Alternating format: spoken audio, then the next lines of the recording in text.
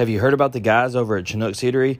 They are the only sunflower seed company that is taking the time to connect with college athletes and trying to help them build their brand.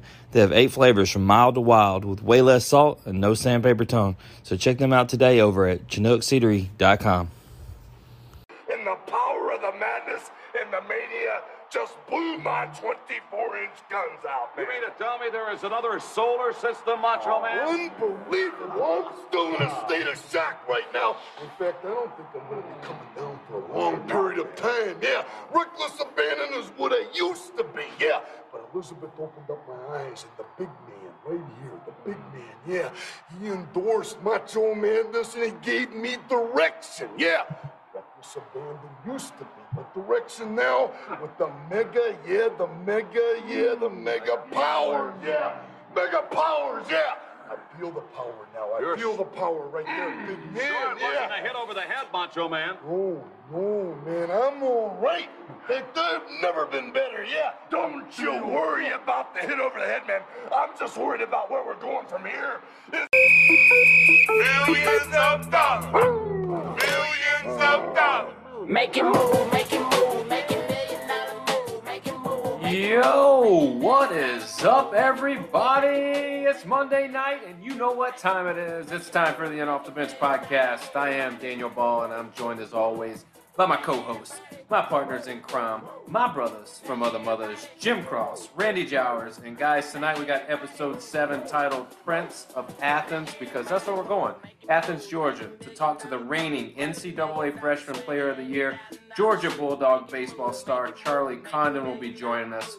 And guys, we're going to get his story. We're going to talk to him about an amazing freshman season. We're going to talk to him about what's next, Team USA baseball, the whole nine. So guys, let's get right to it. Help me welcome onto the show with the biggest interview in podcasting this week, our man, Georgia Bulldog, NCAA Freshman Player of the Year, Charlie Condon.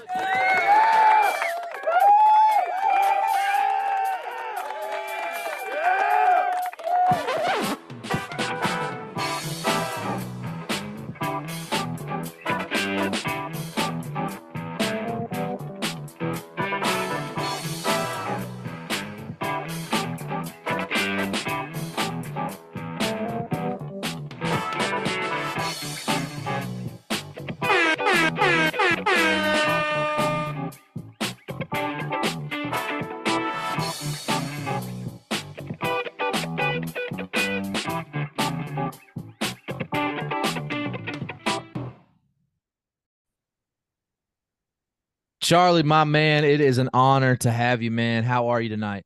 Doing great. Appreciate y'all having me on. Man, absolutely. It is our pleasure. So we're just going to dive right in, icebreaker, kind of get things going here. Absolutely. All right. Picture this, Charlie. You have your own late night talk show. Who do you invite on as your first guest? As my first guest, goodness, that's right into it. I'm going Wes Johnson. I feel like that's the right answer. So it's not the answer we want then. If it's, it can be anybody you want. I'd have to go with probably my roommate Coleman Willis. I feel like you could get some pretty good comedy out of that. Me and him have gotten to know each other pretty well over the past couple of years, but I mean, I think that'd be who I'd be most comfortable with, and I think it'd be a good time. I would be most comfortable with Scarlett Johansson, Randy. I'm just going to get in trouble with the wife right now. That would make justification because of Barbie. You would just say you're going with what's popular. You're not. It has nothing to even do with her. All right, Charlie. It doesn't get any easier, or maybe it does. The zombie apocalypse is coming. We're talking Walking Dead. Yep. Who are your 3 Georgia teammates you want with you in order to stay alive? There's one answer that comes to the top of the head, and it's the easy answer. Everyone would say it's Colin Caldwell. Kid's from South Georgia. He's familiar with the shotgun.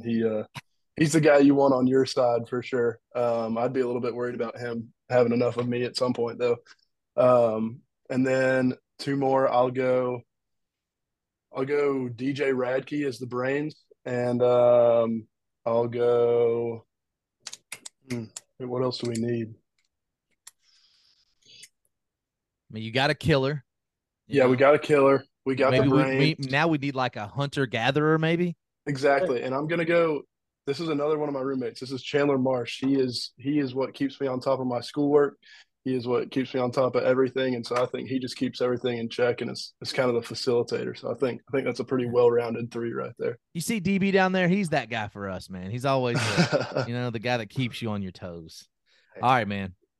You have to do it. No ifs, ands, or buts about it. You have to do karaoke. What song are you doing? I got asked this not that long ago. I think my answer was "Friends in Low Places" by Brooks Jefferson. That one's up there, but I'm a little all over the map. I could definitely rock some Taylor Swift or and anything that pleases the crowd, But I think "Friends in Low Places" is definitely up there. Are you familiar? I'm sure you are. You're familiar with Travis Kelce, right? Oh yeah. The Chiefs. Did you see where he tried to give Taylor Swift a friendship bracelet with his phone number on it, and she wouldn't take it? What's up, man, Kelce? That was messed up. I know. You think if anybody could do it, it would be him. But man, I guess that just goes to show that you never know. I got to be honest, Charlie. I think Kelce could do better. I think he probably could. He's done a thing or two in his life that lines him up well. He is my celebrity crush. But anyways, on that. Who is your celebrity crush? Celebrity crush. I'm going. So this one, it's an actress named Anna de Armas. And she's not super well known, but I think she's just 100% my type. I'd say. I'm gonna have to Google her. We'll talk about that. She's been in some stuff. She's good. Okay. All right. Last question before I turn you over to DB. Favorite athlete growing up? Favorite athlete growing up. Okay, so outside of baseball, I'm a big golf fan, so I watch a lot of golf. And I'd say this isn't growing up; this is kind of more current. But I'm a big Max Homa fan on tour. Yeah, I've been following his socials for a while. He's a great guy and also can swing it pretty good. But yeah, I'd say Max Homa is my favorite athlete. I said I was turning you over, but I got a question since you brought up golf. What's your handicap? Oh, it's not what it needs to be for as much as I've been playing the past couple of weeks. That's actually what I was just doing before I got here. But, I don't play a ton in the spring. I try to play as much as I can in the fall. That's the best time to play anyway. No doubt. I'd like to say it's somewhere around 12 or 15. I'd like to think I can shoot in the mid to high 80s consistently, but my friends would probably beg to differ. I just got back from Florida. I was in Destin, Miramar, the whole area where we stayed. I played in the Raven. I don't know if you've ever heard of it down there. Okay, yeah. But it used to be a private course. Now it's public because I don't have that kind of hookups. Man, it's like I was explaining to the guys we were playing with, man. I didn't shoot very good, but like a bad day on the golf course is better than a great day in the office, right? It's exactly right. Couldn't say it better myself. Man, I would need at least room for 3 digits on the golf cart. Sure. Look, I'm going to tell you, if you ever get a chance to play the Raven, it's super nice, but it is hard. It is not easy. Water everywhere, trees everywhere. Workout. As long as the cooler is there, because I'm going to play bad, at least I can have fun in another way. There you go. Never go a hole without seeing a cart girl, so you're good. It's awesome. Randy, I can see a lot of fairway and struggle. Well, that's facts. That is, man. You know what Daniel needs, because this is a baseball episode. Daniel needs to go 10 cup. He needs to be able to throw it up and hit it with a baseball bat, and he'd be good. Baseball players are actually really good at golf. Most of them. Not saying. So what happened with DB? I'm okay. Take the driver out of the equation. I don't know what it is. That's not fun. I know, right? Gets you in trouble though. It's not your friend. So no, not at all. It's like I see guys like my dad go out there and they'll club down and like hit the ball straight. They may get have a 4-iron, play it safe, 200. That's no fun. Look, I was on the hole the other day and it was like a long par 5. Get off there and you got to hit it safe and you're good. You're in the fairway. So I was actually playing with my ex-wife's husband. Weird story. Doesn't matter. So he's like, man, I think I'm going to hit my 4-iron. And I'm like, bro, ain't no 4-iron. It's 520 yards to the flag. He's like, yeah, but you can't get it. It's dog leg left. I hit it so bad that it was good, Charlie. I'm talking about shh. And sometimes it's better to be lucky than good, and especially in golf. And layups are for basketball. That's what I And since we went so far left, Daniel, I got to ask you, the movie 10 Cup, where he's going for it all, he refuses to lay up. Is that you? Oh, yeah. Yeah. And I'm never laying up. Stupidity takes over, not pride, not anything else, just pure dumb stupidity. And yeah, that's me. I have to go, Charlie. I have to go to the range, not to practice, but to take the balls for my round. Yeah, no, you got to throw a I, couple in the pocket here or right, there. right, so I'm not losing my good stuff. Last thing I'm gonna say on this: when we were at the Raven, I go in there and I had 3 sleeves of balls in my bag. I'm checking out, and it's like $200 a round. And the guy's like, "Hey, do you need any additional golf balls?" And I'm looking Oh, at come him. He's on. looking at me. He's like, "How many do you have?" I'm like, "I got 9." He's like, "I would suggest a dozen." I'm like, You and I both know. I said, "Of course I need a." I was like, "No, I don't need no balls." And then when my husband-in-law walked out, I was like, "All right, a dozen right here. You got it." That's Do tough. Husband-in-law. Oh do my you God. do you think he looked at you and was like, "This dude needs some extra balls"? It's gonna be more than 9. Bro, I knew it too. First hole, first swing, I was like, wait, breakfast ball. I hit it right into the water. And then my next shot, I piped it down the middle. I was like, look, player B, legit Player B shoots a 65 every day. That's how it every goes. I'll day. just stay at the clubhouse bar and y'all meet me when y'all get back. All right, boys. Just take a seat in there. We'll It see was you so twice hot. around. That's Yeah. it. All right, Charlie, man. Let's get this thing going, man. Tell me a little bit about where you're from. Where'd you grow up? Yeah, so I grew up in Marietta, Georgia. It's about 15 or 20 minutes to the northwest of Atlanta. Was grew up around the East Cobb area. It's the travel ball hub of the world, as I'm sure y'all know. Went to public elementary school and then was lucky enough to go to private high school and middle school. And so that's the Walker School is where I played. It's a smaller school. I think I graduated in a class about 95, but yeah, Marietta, Georgia is the stomping grounds for me. So Marietta, what's home look like? Mom, dad, brothers, Yep. sisters? Yep. Mom, dad, and then I'm the youngest of three. I've got an older brother and then the oldest sister. So I think they're both a good bit older than me. I think my brother's 4 years older than me and my sister's 7 years older than me. What was it like growing up? Were you catching the beatings? Is that what made you the You man know, you are today? I'm actually lucky enough. I can't even I got to give credit to my brother on this. He actually didn't give me too hard of a time, but he's partly what got me into baseball. He was always I was dragged to his games growing up when I was really little, and just being around it and wanting to be a part of those practices with him and dad were really what got me into it, and that's just kind of where it started. So I got to give him credit there. And I probably say I fight with my sister more than I fight with my brother. She and I don't know, we've always butted heads a little bit, but it's all love. She says she's not having your nonsense, Charlie. She ain't got She's time for not. that. No, she does not. So you mentioned obviously one of the things that we see and we notice a lot of is the younger sibling having an older sibling who starts sport and they're always trying to compete and play Mhm. up and play at that level. So it seems like you had a lot of that. For sure. Um, would you attribute to your success now as that being a key factor, like playing above your age and having to Mhm. play up, or even just seeing what it's like at the next level all the time? Right. Yeah. No, for sure. And even to go along with that, just growing up in the group of neighborhood kids that I grew up with, I was also kind of on the younger group. Me and a couple other kids were a good deal younger than the rest of the guys. So I mean, going to your friend's house after school in elementary school and playing football in the backyard, and just always kind of that smaller guy, but playing with a group of bigger kids. I think it definitely is what kind of laid the foundation for the competitiveness and trying to keep up with all the older big kids, and yeah, I think that I do have to attribute some of my success to that. Nice. Now, obviously, baseball was something that you started at a young age, Mhm. probably as early as you could pick up a baseball or a glove or a bat. But was baseball the only sport you played?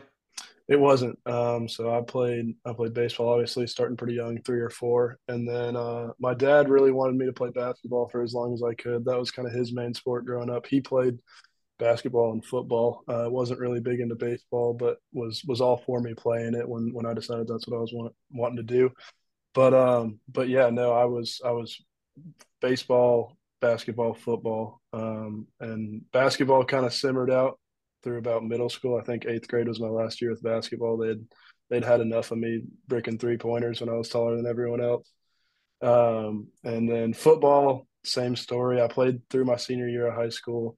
Was definitely nothing special. Played quarterback pretty much by default because we didn't have anyone else.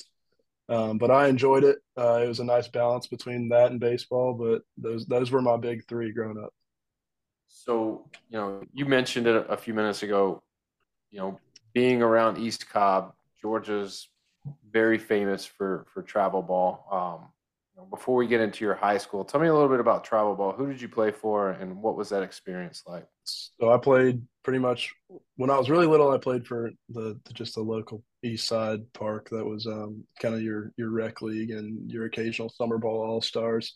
And then when I was six, or no, when I was nine, sorry, I went to 643 DP, which is where I played my travel ball. It's based out of Marietta, and I played there from 9U to 18U. My 18U summer after my senior year was my last travel ball day, which was crazy after doing it for so long and having that just be 100% of what your summers consisted of. To see that go away was definitely a little crazy, but yeah, no, 643 DP was who I played with growing up.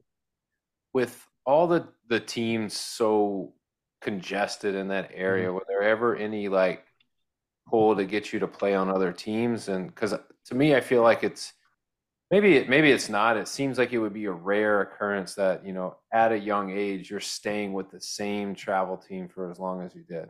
Yeah, no, there's definitely incentive to pick up with other teams, but I mean, you get in that hub, and it's so competitive, and no matter everyone's playing in the same tournaments, so it's like you're getting the same competition. Whoever you play with, it's just the guys. And that was what kept me at 643 was just the teammates and the same guys that I'd grown up playing with, and I wanted to play with them every summer. And I mean, you're going to be playing at East Cobb or Lake Point pretty much every weekend anyway. So, but yeah, there's just and you don't see the same faces every weekend because there are so many teams that you get in a different pool, and it doesn't matter that like it's not like, oh, we have them again, we played them the past 3 weekends in a row. It's new faces and teams coming from across the country to play in Georgia, so that was definitely a huge resource.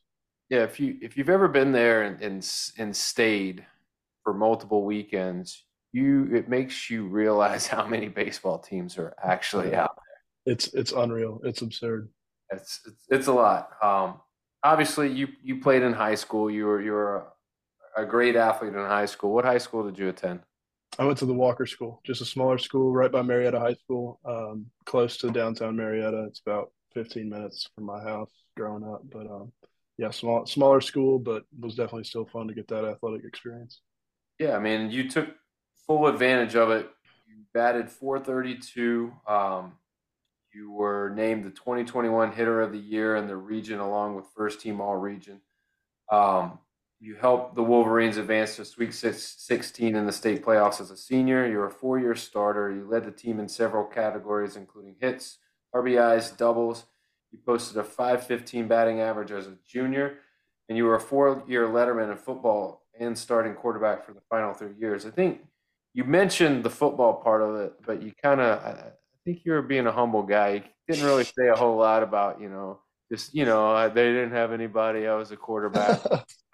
It's kind of a big deal when you are able to step in and go, all right, I'll just be the quarterback for you guys for 3 years. But I gotta know, man. If you've ever played football and baseball, it's something special about football. But of the two, like which did you love more, Friday night football or just baseball on the diamond? Like I'm gonna which be honest, in high school, it's really tough to beat Friday Night Lights, even for small schools like Walker, because also football, like let alone, was also my bigger group of friends. I had a couple of good friends that played baseball too, but pretty much my entire friend group played football, and so going out there and yeah, playing in front of obviously not a huge crowd at my school, but still just in front of everyone that you know and everyone you're in class with and going to school with, it's really fun. And I'd say some of my best athletic memories just from high school definitely come from the football field, even more so than the baseball field. Yeah, I think it's one of those things where you get like in baseball, there's times where you get that feeling, Right. but it's the same feeling you get on Friday, but every Friday night you get that feeling. And Yeah. it doesn't go away, and it's always Mhm. there, no matter how good or bad your team is, or how good or bad the team you're playing is. You always have that special feeling, and I would wish everyone to feel that at least once. It's a No it's a doubt. pretty cool idea or Yeah, feeling. for sure. Um, Obviously, we can't gloss over the academic portion of your career. You were a a member of the National Honor Society, National Spanish Honor Society. How were you able to balance it all and have so much success on the diamond, on the gridiron, but also keep it, on point in the classroom as well? Well, a lot of that, just credit goes to my mother, just keeping me on pace. I mean, obviously, growing up, you're going to want to spend more time running around outside playing baseball than you are doing work in the classroom. But my mom and my dad made sure that I was kind of staying in the middle of the road socially, academically, and athletically, and taking care of what I needed to in the classroom. Just because, I mean, as long as you want to play this game, there's going to come a day where you can't anymore, and just to be able to have a backup plan is something that they always preach to me. Just to take out academics seriously, because in my high school career I wasn't totally sure that I was going to be able to go play big D1 athletics like I am now, and so to have the academic background to help me get into some of these schools like Georgia, which I think is a big reason of why I even got an opportunity to play here. It was big time, and I definitely owe them a lot of credit for keeping my head on straight in the classroom for sure. Be honest now, mom put the fear of God in you when it No came doubt, to no academics, doubt. right? Oh, I definitely messed up. I think there was one time I left my backpack at school, and I had been saying I was doing homework for the last 2 hours, and I just wasn't. And I think that was a big turning point in my She career, knew. that she She knew. she she let me have it, and I was like, all right, I got to lock it in just a little bit, because that's not going to cut it. Message received loud and clear. Exactly. So obviously you're playing, in Marietta, you're playing travel ball, you're playing at a high level, you're getting seen on probably a regular basis on the weekends. So when did you start getting recruited, and what were the top options? Yeah, so my recruiting process is not your average recruiting process for sure. I was, like I said and talked about earlier, I was playing football for high school also. So some of that fall ball that a lot of baseball players play also just wasn't really a thing for me, just because I was having summer workouts for football, and then obviously the middle of the season is that August through November time of year, which a lot of baseball gets played then. So I wasn't able to get out there and get seen like some guys were. But then I'd say recruiting really started for me. I'd say maybe beginning of my junior year, and it was nothing crazy. It was at the time I was still somewhat interested in trying to go dual sport to play football and baseball, and so that was interest from a lot of smaller D3 and D1 schools like Rhodes College in Memphis, Tennessee, and Sewanee in Tennessee, just to try to do both. And it wasn't something that I was particularly interested in, just because I definitely had a much bigger love for baseball than I did for football. But if that was going to help me get into some of those schools, it was something I was interested in doing. And then as time went on, COVID hit the end of my junior year and beginning of my senior year, and that's kind of when things started to change for me a little bit. I kind of put my head down, and I knew that where I was before COVID wasn't going to be enough to let me play at the level that I wanted to play at, which was Power Five D1 baseball. And so I kind of used that as my opportunity to get in the weight room, trying to get my diet a little bit better, because I was this big around. I'm still not that big, but it's something we're still working on. And when I got to keep playing travel ball as soon as COVID wrapped up, I saw a big improvement in my game, and I was able to hit the ball further, actually hit some home runs, and um, started to get a little bit of hype, but still had a long way to go. And I was lucky to have some people in my travel ball organization help me out and try to get exposure to bigger programs. So I ended up getting some interest from Tennessee and Georgia, both as preferred walk-on spots. And growing up in the Georgia area, a Georgia football fan my whole life, I mean, it was kind of a no-brainer. And I didn't commit until October of my senior year was when I committed, because that was about when I think I committed on the spot when Georgia gave me the preferred walk on, and it was a dream come true to think about where I was a year ago talking to D3 schools for dual sport, and then to have the opportunity to play for just the school that you've grown up watching on TV for football and baseball. And I mean, even as a preferred walk on, just as a chance to go earn a spot on the team, and be around that group of guys, it was a blessing for sure. So I was going to ask why Georgia, but it seems like, that was the dream. Yeah. Eventually, growing up, that's, you're in the backyard, so to speak, and like that's the dream. And Mhm. if it was the preferred walk on that got you there, it seems like you took full advantage of that. I will ask before I turn it over.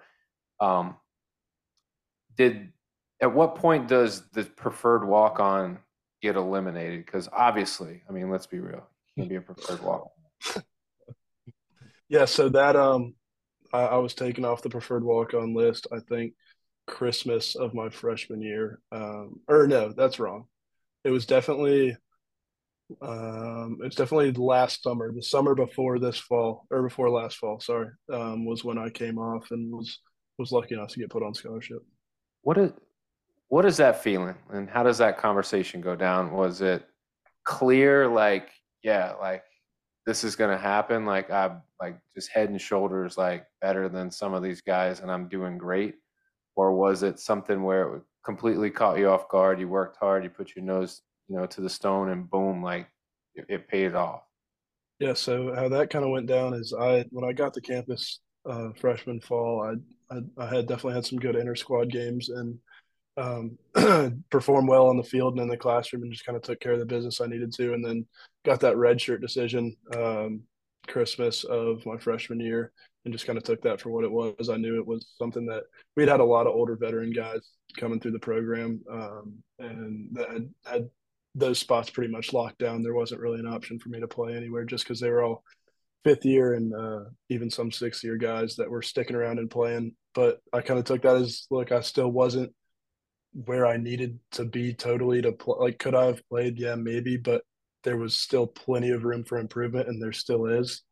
And so I just use that as those live ABs that you get during redshirt season against those arms, and all the time you get in the weight room, and you get a lot more attention from in the weight room and diet and stuff like that. And so I just use that as the opportunity that it was, and then yeah, I got the phone call that I was coming off preferred walk on status, and that was it was at the end of my summer ball season, which was Northwoods last summer. I was a couple weeks from coming home. I think it was in late July, and that's when that happened.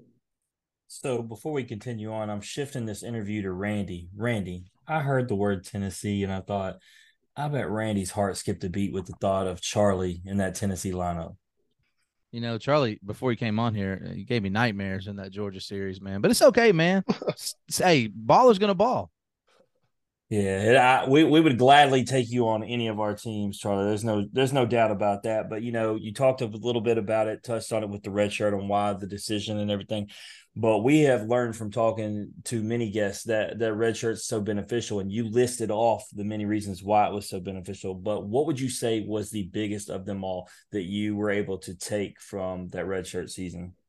Yeah, so I'd say it was the ability to be around the game without being kind of thrown to the wolves metaphorically. So like I was able to kind of sit in the dugout and see the pace of an SEC game and see what's that like, because compared to the high school baseball experience I had before, it was night and day, just the talent that's out there.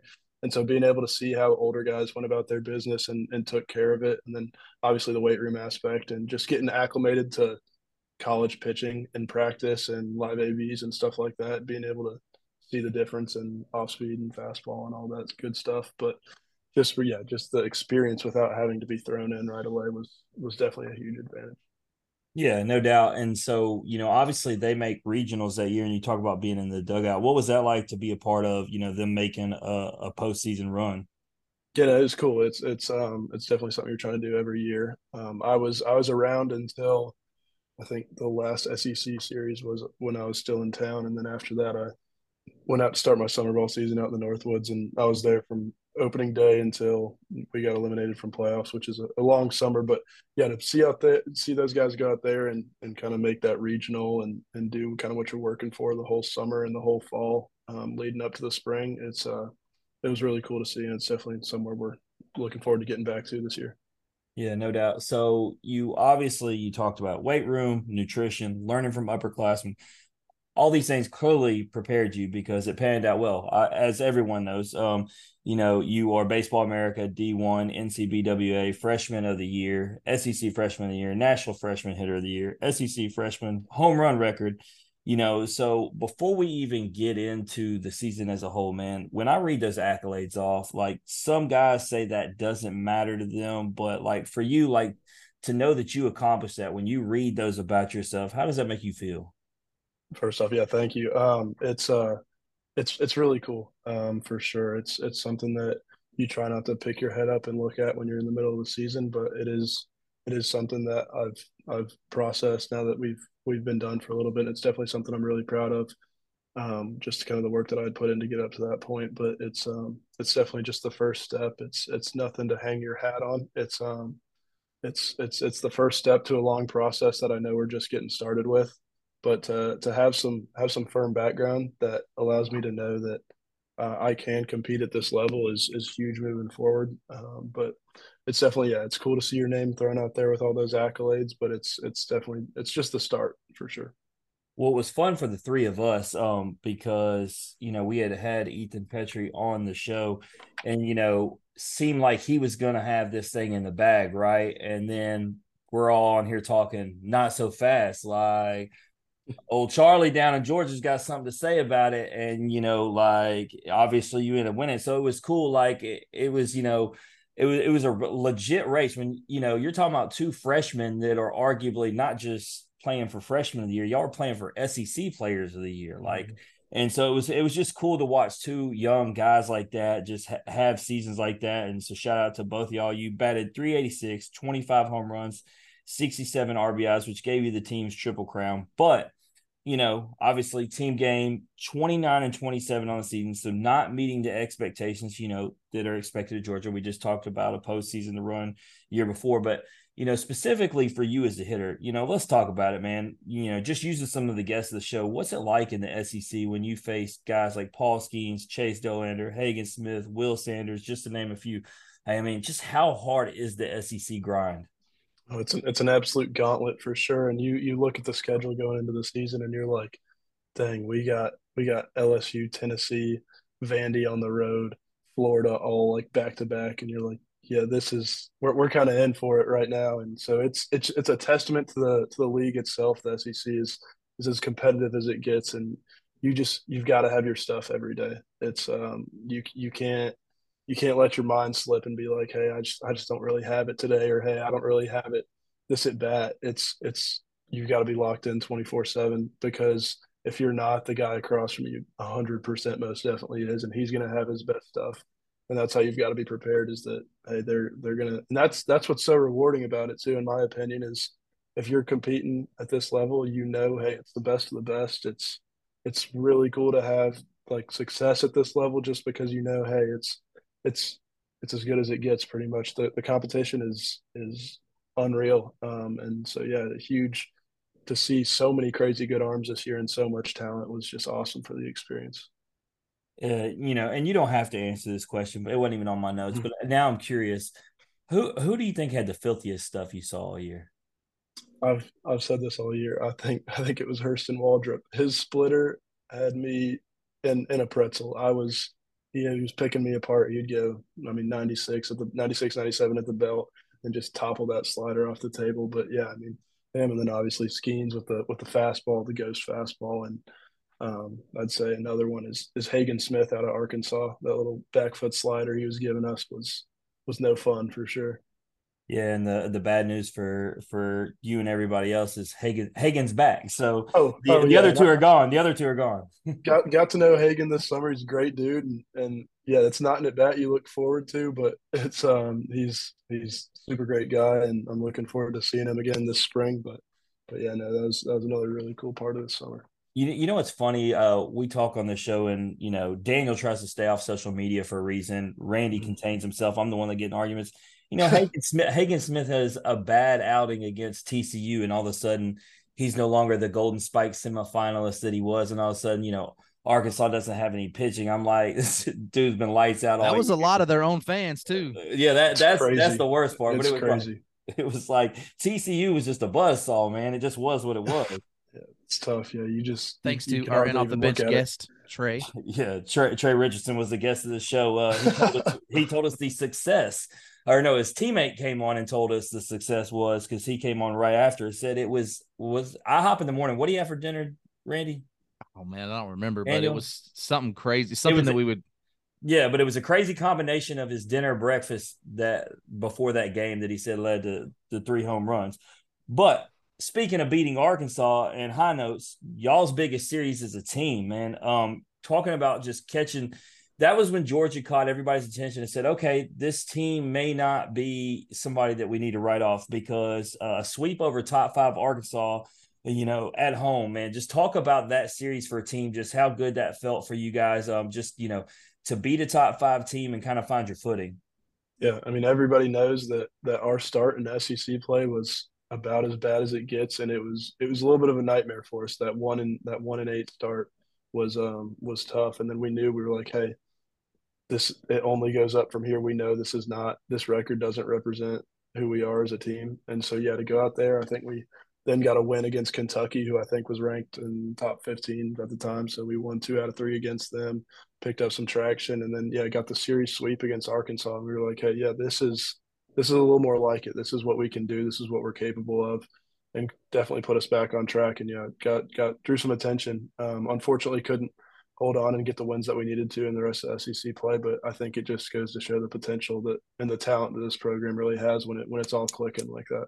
Well, obviously, you see all the LSU stuff behind me. LSU fan, y'all had us on the Right. hook. I mean, the one game could have went either way, and then obviously you would have had that series too. Like, y'all definitely made that really really tough. Like, and I think y'all did that for a lot of teams this year, even in losses. Like, I mean, Georgia was highly competitive. The game I want to talk about most that just excites the three of us the most. There's one team we really hate, Charlie. So much so, I'm not even making this up. People think we're joking. It goes back. My favorite is to tell people Judd Fabian said he'd come on the show, and I was like, man, we're good. We don't do Florida. We won't ever. We're not going to. If Hurston Waldrop messes me right now, so we're coming on, we're going to say, no, we don't do Florida because we don't like Florida. And so with that, on Friday, April 14th, you decided you were going to hit not one, not two, but 3 bombs against Florida in Gainesville for the team to get a W, man. Talk about that game.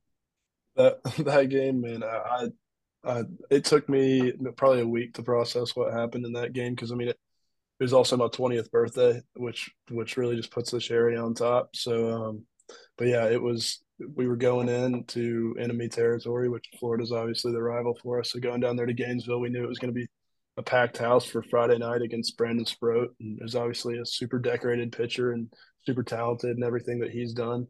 But no, it was such a fun night because just to be a part of that win was the comeback at the end. It really was just like kind of lit a fire under us to get us going for the rest of the series. But it was definitely something that was really awesome to be a part of and put some good swings on baseballs for sure. So I mean, you may have had some amazing birthdays as a child. I don't know, but I feel like in your 20 years that might have been your best birthday. Would I be wrong? Yeah, yeah, no, my mom's probably mad that all those birthday parties she put on when I was little. I'm sorry, they can't really touch that. No doubt, no doubt. What did you have for breakfast this morning, Charlie? Us find out what because I mean Trey had 3 bombs off IHOP. I mean, what's we got to figure it out. Me, Randy, and Daniel, we don't play baseball, but we'd like to have success just in our daily lives. Yeah, What's the right. what's the formula? I don't know if I can credit the breakfast because it was probably some water hotel eggs and some cold bacon and I don't know maybe some hash browns if you were lucky. But it was that hotel that spread over there. I guess they had something in The the eggs. buffet. Yeah, yeah, that's what it was. All right, so I got to ask you, man. I don't know. Obviously, we're off season right now. You've been doing Team USA, but just how much contact have you had with Wes Johnson? Obviously, hate to see him leave LSU, but I know what you're getting there at Georgia. Amazing coach. He's going to definitely do big things for your pitching staff. Just how much have you got to interact with him and really the team as a whole?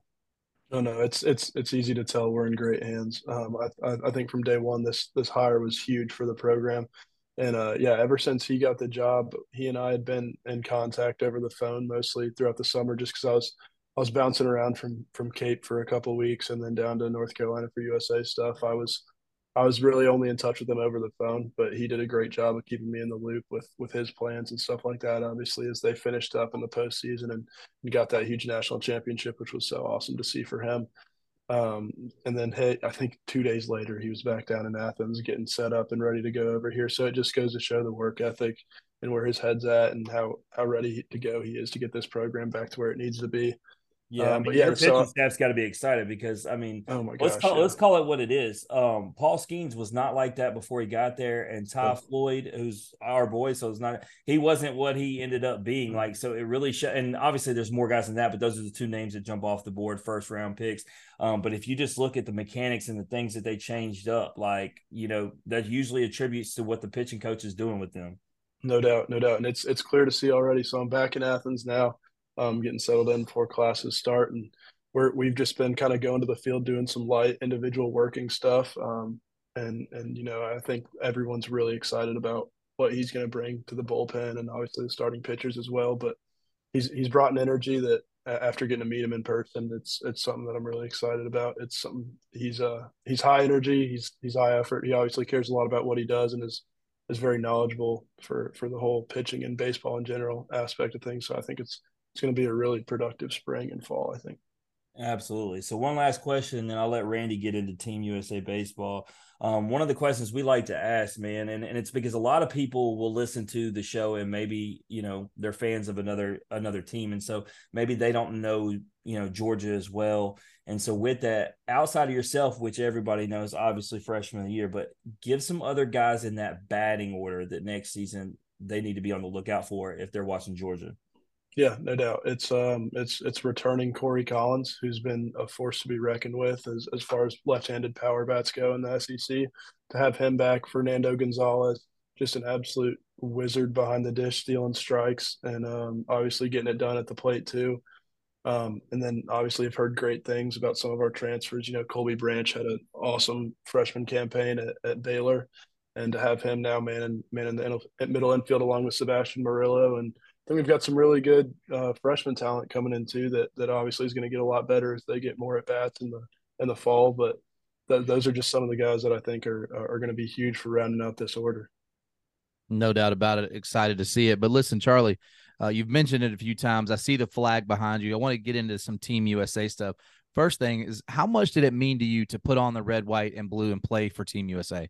Oh man, even just to get that email to be selected for the training camp was just immediate chills for me. It's something that I've always seen growing up, something that I never really even imagined I'd get to be a part of. But yeah, getting there and getting to be around all those guys, and then as soon as they hand you that jersey and you get to put it on, it's definitely it's chills for sure. But to go out there and play it with all those guys was a once in a lifetime opportunity for sure. Yeah, speaking of those guys, you mentioned Hagen Smith, obviously getting to know him. Who are a couple other guys that you kind of went from competing against to now you're competing, with that you enjoyed being around? Yeah, so the first guy that comes to mind is Jay Slaviolette from A&M, another freshman sensation for sure. And Stud.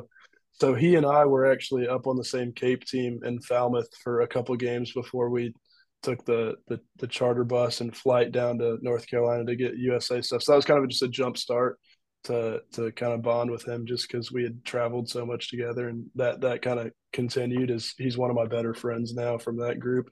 Him and Caglione, obviously, I got to know a lot better just hanging out at first base and doing stuff like that. All great guys and He's super, pretty good. super. Yeah, he's decent. He's okay. He can do some. Would we cool allow things Cags on every this show, Randy? The answer is no. Yeah, I didn't think so. Stud, though. Stud. Absolute stud. Yeah, and I mean Braden Montgomery, Malcolm Moore, those two guys from Stanford can't speak high enough about them. And it's the coolest part is that it's all over the country. So I mean, my hotel roommate was RJ Green from Cal, and I would have never got to know him that well if it wasn't for this opportunity. And now it's a guy I'm going to keep in touch with for pretty much ever, I think. And so yeah, just that I think that part of it's the coolest part about summer ball in general is just the immediate picking up and playing with guys that you haven't met before. Yeah, absolutely. I just got a question. Why do you hate pitchers, Charlie? No, but seriously, I'm just kidding. You mad because he didn't say Drew Beam? I get you. Okay. No, I've noticed throughout this interview that he hasn't said. I spent a fair amount of time with old Drew, and he's a great dude as well. I mean, there's not a guy that I could speak poorly about on that roster. I'm just kidding. No, Drew's a good guy. He's been on the show multiple times. We've gotten to know his family really well, spent some time with him. me up in Knoxville, and then me and Jim both in Baton Rouge, and they were down there. Great. Can't say enough about the family. For sure. Just excellent guys. So last thing I'm going to ask you, favorite moment and favorite game from the Team USA experience for you? Favorite moment was probably. I mean, it's got to be the walk off on July 4th. It was. It ain't just a walk off. That's a walk USA. Off what? A walk off what though? What do you mean? A walk off what? Single? No, wasn't it a grand? Didn't you hit a walk off grand slam? No. That's false information. You did hit a grand slam, didn't you? I did hit a grand slam, but that was. I not thought that was the walk off. Oh no, man. I might have passed out if that was the case, but no, it was a single to clinch the sweep against Taiwan on the 4th of July, and I think picture this. You can picture it. Yeah. 4th of July, Team USA across your chest, hitting a walk off. You're 20 years old, Charlie. Do you get a chance? We talked a lot about this. Do you get a chance to put that in perspective, or does that come later? It's something that's sunk in, obviously, as more time has gone by. And the craziest thing about that night is it was something that was straight out of the Sandlot. There was a neighborhood like back behind the field, and they were shooting off fireworks. Like, yeah, maybe he was back there too, but there were fireworks all over the place while we were playing. Everyone's just like kind of pinching ourselves, like, is this actually happening right now? Because it was straight out of a movie, and to have that kind of fairy tale ending and just to be the guy. I mean, anybody that was up there in that spot was going to get it done, but I was just lucky enough to be the one to go up there. And I was going to say, shout out to the photographer, because those pictures that came out, I mean, perfect with the guys with the fireworks in the backdrop. When he says it's like movie-like, the pictures made it look movie-like. It was unbelievable. It was such a cool experience. Well, we've reached the end. We are all caught up with Charlie Condon, dude. It's unbelievable the season that you've had, and just kind of capping it off with a great summer. Obviously, you get to start school soon. You ready for that? I can't wait. Can't wait to get back in there and get some homework knocked out. Yeah, that's Mom, if you're listening. Yeah, that's for the brownie points. Don't forget your backpack, brother. I might need that. All right, Charlie, man, we're going to play a game with you before you bounce. It's called This or That. And you don't really have an option. You're going to play it because if you don't play it, that means you're the first of almost 300 guests. I can't do that. Yeah, you can't be the guy. Can't be that guy. So it's simple. I'll give you two options. You choose one option or the other. Don't say both. Don't say neither. We kind of had a little gray area. Yeah, Randy, you missed it. While you were gone, he allowed Maurice Hampton Jr. to say neither and both to the same question. See, I think it's because of the whole Memphis connection. You know, you shouldn't have let DB do this or that for that guy. I think I would have never stood for biased. this. I'm not gonna lie, I was biased. Sorry. Sorry, Charlie, you don't get that same kind of love. By the way, we glossed over Charlie. Hopefully, I don't need it. We glossed over Charlie. Almost went to Rhodes. He was almost in our backyard. Yeah, he could have been here kicking it with us. Wouldn't that be cool? You made the right choice, FYI. I think so. All right, Charlie, here's the first question of many. Get ready. Okay. Fried chicken or barbecue? We're talking like pulled pork, a little Sammy, It's barbecue for me for sure. Or are you heavy sauce? Oh, you gotta be. You gotta be heavy sauce. But is the fried chicken as good as they say in Georgia, Charlie? Though I gotta know, or is it just hyped up? I think it's a little overhyped, to be honest with you. I mean, there are some places that you can get pretty good fried chicken at, but I think the barbecue definitely takes the cake. Especially he just talked about not being able to gain enough weight. He ain't eating enough fried chicken. Exactly. Yeah, I guess I can take some notes there. There you go. Who hits better bombs, Tommy White or Blake Burke?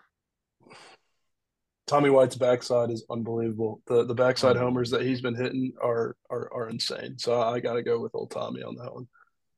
Even as a Tennessee fan, I would too, just because nobody hits a bigger home run and a bigger moment than Tommy White did. That was talk about fairy tale. That's fairy that hair was flowing, Charlie. My goodness, can't draw there was up like anybody. 9 chains flopping all around.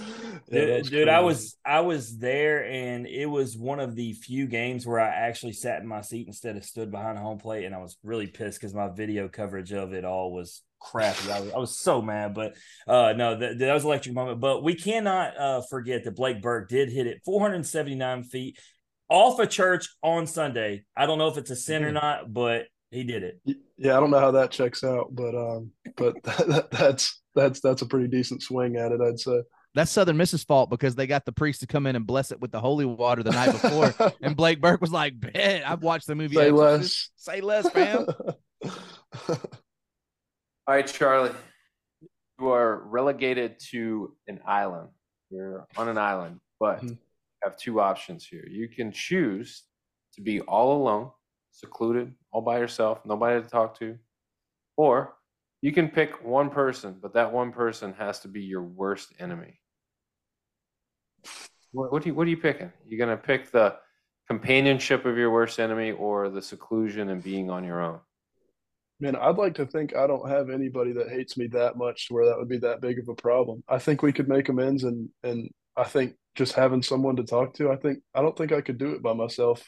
I think I would start to go a little crazy, like what's the movie Castaway with Tom Hanks? You could have Wilson. Also, you could have Wilson, and that might be better than your worst enemy. But so who is your worst enemy, and why is it a pitcher? Here we go again. I'm kidding. Are you a plan ahead guy or a live in the moment kind of guy? I think I have to say I'm a live in the moment kind of guy.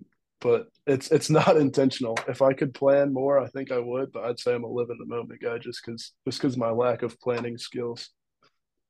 All right, DB, you're having an eye twitch. I can already see it. He's twitching it. He's like, "Oh no, you don't plan.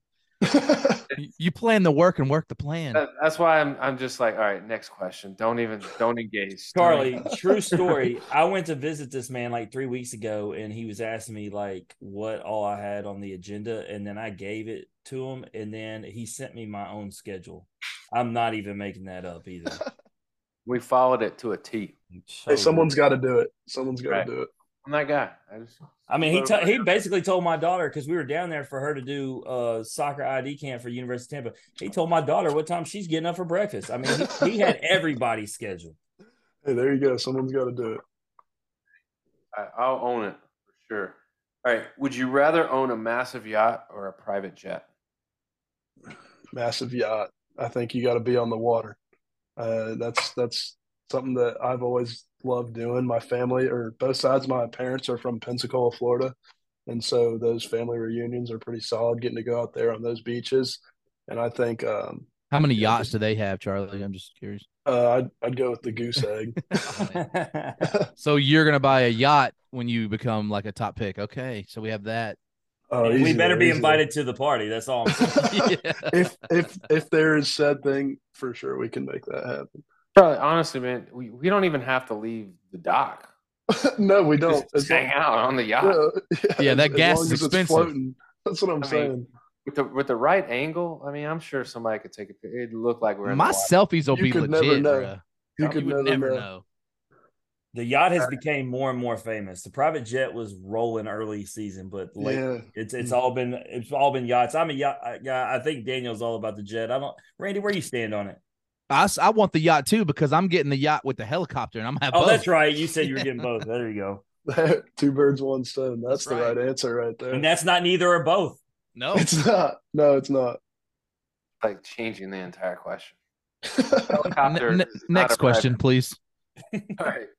Would you rather spend an hour in a walk-in freezer or 2 hours in a sauna? He lives in a choose sauna how right I'm now. Dressed? Do I get to pick my outfit? Yeah, sure. Yeah, I think I've had enough of the Georgia heat. I think I'm going an hour in the walk-in freezer because there might be snacks in there too. You gonna eat them frozen? Nice little ice cream sandwich. Yeah, maybe there's ice cream. You know, SpongeBob popsicle, little bomb pop. You never know what's gonna be in there. Bomb pop. My wife had one of those drumsticks yesterday. Oh yeah. Let me tell you something. It's been a minute since I had one of those. Those undefeated. Are special. Those are special. The very bottom of the cone with the chocolate, bro. Yes. That last bite, you can't beat it. But since you brought up Bomb Pop, Randy, you seen how small they come in the packages these days? Kind of depressing. Oh, yeah. We were kids, they were huge. They felt huge anyway. I think that might have been some perspective. But anyway, look, that little chocolate, I have a 4-year-old, right? I didn't tell him there was chocolate on the bottom, so he got down almost to the end. I was like, oh, you don't want that, right? That's crazy. Oh, my FTK. All right. Last question, Charlie. Would you rather win $1 million, but you have to spend it on other people, couldn't spend any of it on yourself? Or would you rather win $100,000, but you could only spend it on yourself? Oh, I think you go with the $1 million and spend it and spread the love a little bit, because then as soon as you got to make some friends, and I think it's the easy choice. It's you got That to is look not. out for your friends and family. You're right. It's an easy choice, but it's the wrong choice. I think we've disagreed on every one so far. I don't think know. so. Well, Randy's agreed with you throughout the thing, but he's disagreeing with you here too. Yeah, I don't have any real friends like that. I'm all about myself, Charlie. I mean, that's 10 times the cash, though. But it's not for you. It's for other people. Yeah, but you never know. It's the networking. You make some friends. You never know what they can do down the road. All of a sudden, I agree with you. He's buying them the yacht, and he's hanging out on it. That's right. Exactly. I could be in a life or death situation, and Randy could have $1 million, and he'd be like, Sorry. I'm gonna hold it. Yeah. Yeah, holler at me when you get back home, though, big dog.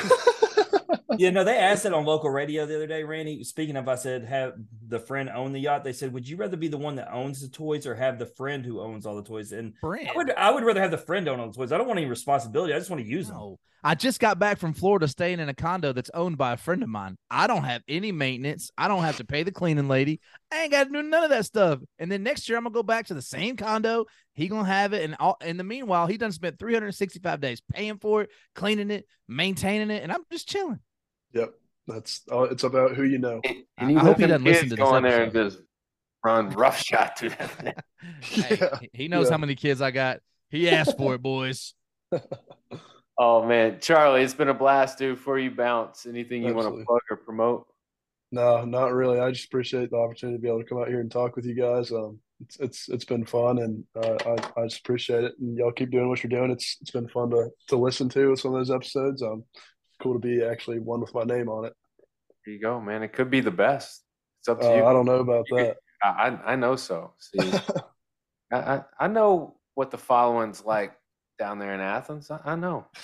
Ethan Petrie's coming for you in no more ways than baseball, baby. Right, man. So before you bounce, I'll let everybody know if you want to see Charlie Condon and you want to know what he's up to on a Monday night, maybe he's recording a podcast, or a Tuesday night. Maybe it's Taco Tuesday in the Condon abode. So, going over to IG at Charlie Condon 24. Obviously, as early as this fall, you guys are going to be firing up on the diamond. So go over to Instagram, baseball UGA. You'll see what they got cooking. I got one question. What is the fall like? We've had a lot of different teams, and they all do something different in the fall. That's just kind of like a series. What do you guys do? We do we do the Omaha Olympics, which is our like weight room challenge thing where it's all sorts of it's like some days you'll walk into the weight room and it'll be something that's totally terrible. It'll be like, oh, max squat day. And then other days you'll walk in, it'll be like, all right, we're playing offhanded dodgeball or spike ball. So you just never really know what you're getting into, which is honestly really fun. And then as far as on the field, we do our red and black World Series, which is always super fun, which I think usually how that works is the winners get at our Christmas party, like at the end of the year, winners get steak and the losers get hot dogs. And I think I lost this year, and I was perfectly fine with the hot dogs. To be honest, I was more than happy. That's what I'm talking about. Look, the steak is the only way. We know a couple teams that don't do steak, and they're not doing it right. And the best part was with Mississippi State, Charlie. The losers have to cook it and serve it, and then watch you eat it. And that's my favorite. That's the tough. Yeah, we have to serve it. Unfortunately, they don't give us the liability of cooking it because they probably don't want us to poison each other. But yeah, no, they definitely eat first, and we definitely put it on their plate and watch them eat it, which is definitely the worst part. Daniel, is the best story still to come from it when Josh Hatcher said he was round and short and told Cam how he liked his steak prepared? That's sick. And then the next year he was not playing for Mississippi State. It's weird. But he did get the stud. That guy's a stud. Is a hot dog a sandwich, Charlie, before you go? I think a hot dog's a taco, is it not? I think it's the perfect. That's what answer, Carolyn actually. Pickens said from the Vols. That's why you said it was the perfect answer. Perfect answer.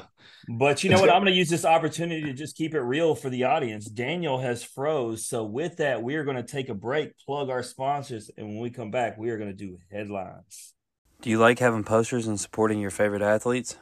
Well, the Athletic Collection gives you a chance to do that with the best posters in the game. They have many different teams with many different sports. Myself, as an LSU fan, I just got myself LSU baseball, LSU gymnastics, and LSU soccer posters to put up in the man cave. So get your posters today at the Athletic Collection, which you can find on Instagram and Twitter. Welcome back to the In Off the Bench podcast. We got some headlines for you. Guys, we have some transfer action going on, portal action in college baseball. Randy, I want to start with you. Are you pouring one out for your boy Kyle Booker headed to Oral Roberts? Man, so happy for Book, man. I'm hoping that he gets the opportunity that I think he deserves. Just a tough go, right? Dealt with some injuries and dealt with some, just the consistency of his game. But we know the talent is there. Know his dad real well. They have the right mindset, and I think he gets a chance and he shines at Oral Roberts. And I hope that he's able to regain that traction in his draft status and he gets a chance to play at a high level because I think we've all seen that he can do it. Do you think he's a guy that puts Oral Roberts back where they were this year? Because, I mean, obviously we think about the success that Oral Roberts had this year, and then being able to replicate that becomes, hard for them to do on a consistent basis. But one, they're getting a name like Kyle Booker, and two, they're getting a really good player. So is that bode well for them, or is it that not enough, or they got to run into some luck? I look at it like this. I think that Book wouldn't be going there. His family wouldn't have advised him to go there if they didn't have a chance to do that. He obviously helps them, gives them speed, defensive monster. If he can just get some offensive consistency going, 100%, he can be a leader on that team. Stat leader, older guy that's seen everything in the SEC. 100%. I think that team can make another run. And Randy, think about it. We brought up Josh Hatcher earlier, and what did he say when he came on with Kennesaw when he was up for possible player of the year? He said the pressure of getting out of the SEC just really helped him. And so the same could be said for Booker because they're both elite talents. And so maybe just getting out of an environment with Tennessee expectations, we know how much of a mental game this is. And you go to Oral, even though they're a team that were just in the College World Series, man, it's still not like playing in the SEC. Oh, no, definitely not. I think it's going to be an adjustment for him, too. You're not going to be playing in front of those sold-out crowds and a little bit like that. But I think hopefully Oral Roberts starts getting some traction there in their baseball program, and Book is the kind of guy like he's done with Tennessee. He's been a part of that change. He can go do that with Oral Roberts, too, and get them on the right track. So, boy, that's a lot more further to go for his mom and dad, though. Man, what? And they're loyal. They travel. They will. Hey, Did you see the video with Stephen Schock where he asked all the different players at the College World Series if they knew where Oral Roberts was, and about 8 out of every 10 did not know where it was, and a lot of them happened to be in off the bench guys. My favorite might have been actually my favorite player, Braden Jobert, was absolutely clueless. Well, I had to Google it myself. I'm not gonna lie. So with that, you know where it is. Daniel, do you know where Oral Roberts is? Oklahoma. Where in Oklahoma? Tulsa. Yeah, my man. He would have nailed it. Oral Roberts was the evangelist, or something big like that. Speaking of Stephen interviews, Daniel, how do you feel about all those young cats in the Cape that said they never saw summer catch? They need to do their homework before they go there. I think this kind of makes y'all out on a really good movie. I don't think that's true, but what I do think. I think this proves our age when we say things like this. Yeah, for sure. When we say like you have to watch Summer Catch. But Jessica Biel is timeless in that swimsuit. Let's call it what it is. That's another like we're saying Jessica Biel and they're going who? Exactly. Well, no, it's Justin Timberlake's wife. Yeah, that or the only Jessica Biel that they might remember is one that isn't that great. I'm just gonna be real honest. But anyhow, moving on. Jim, Randy's not the only one that's got transfer portal issues, but for your guys, it's a benefit. You're picking up an Alabama starter, Luke Holman. He's headed to LSU. What does that do for your crew? So, obviously a lot of returning pitching, but you also had some transfer portal already. But with Thatcher Hurd already probably going to be the front runner for Friday night, he would clearly, as a Alabama's Friday guy, more than likely be your Saturday guy. And then you have guys like Gage, Jump, Griffin, Herring, so many guys competing for a Sunday role. Obviously, all that stuff can change, but if you were just to look at it from right now, so LSU is very, very, very deep in pitching now. In the starting rotation alone, along with the bullpen, leaves a lot of options and a lot of opportunities. So he was a huge pickup, and one that I predicted, and I took a lot of heat because people said I was wrong about Chase Burns, but you and Randy had talked about that. I had gotten misinformation. Randy had gotten the good info, and so people took that as, oh, he doesn't know he's talking about Holman. Man, come on, I ain't gonna be wrong twice, Daniel. And so yeah, we got him, and I feel real good. I actually, if you were to ask me how I feel about our overall top to bottom staff, I feel better about it this upcoming year than I do last year. You're just missing Paul Skeens, basically, because you have guys. No big deal, right? Yeah, no big deal. I say that because Randy, let's no, be. I agree. You're missing two first round picks, but bro. Kyle Floyd did not come on until later in the year. It don't matter. At one point, but at I agree.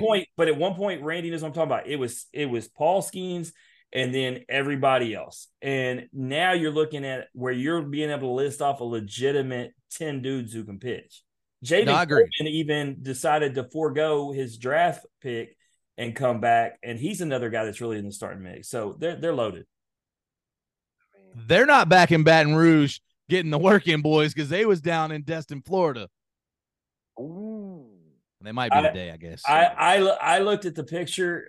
I did not be able to get a good enough to look to identify if anybody was there. So I will say that was not them until I hear otherwise. Randy's putting them on blast, saying they're partying it up in Destin. I'm not guessing, boys. Not guessing.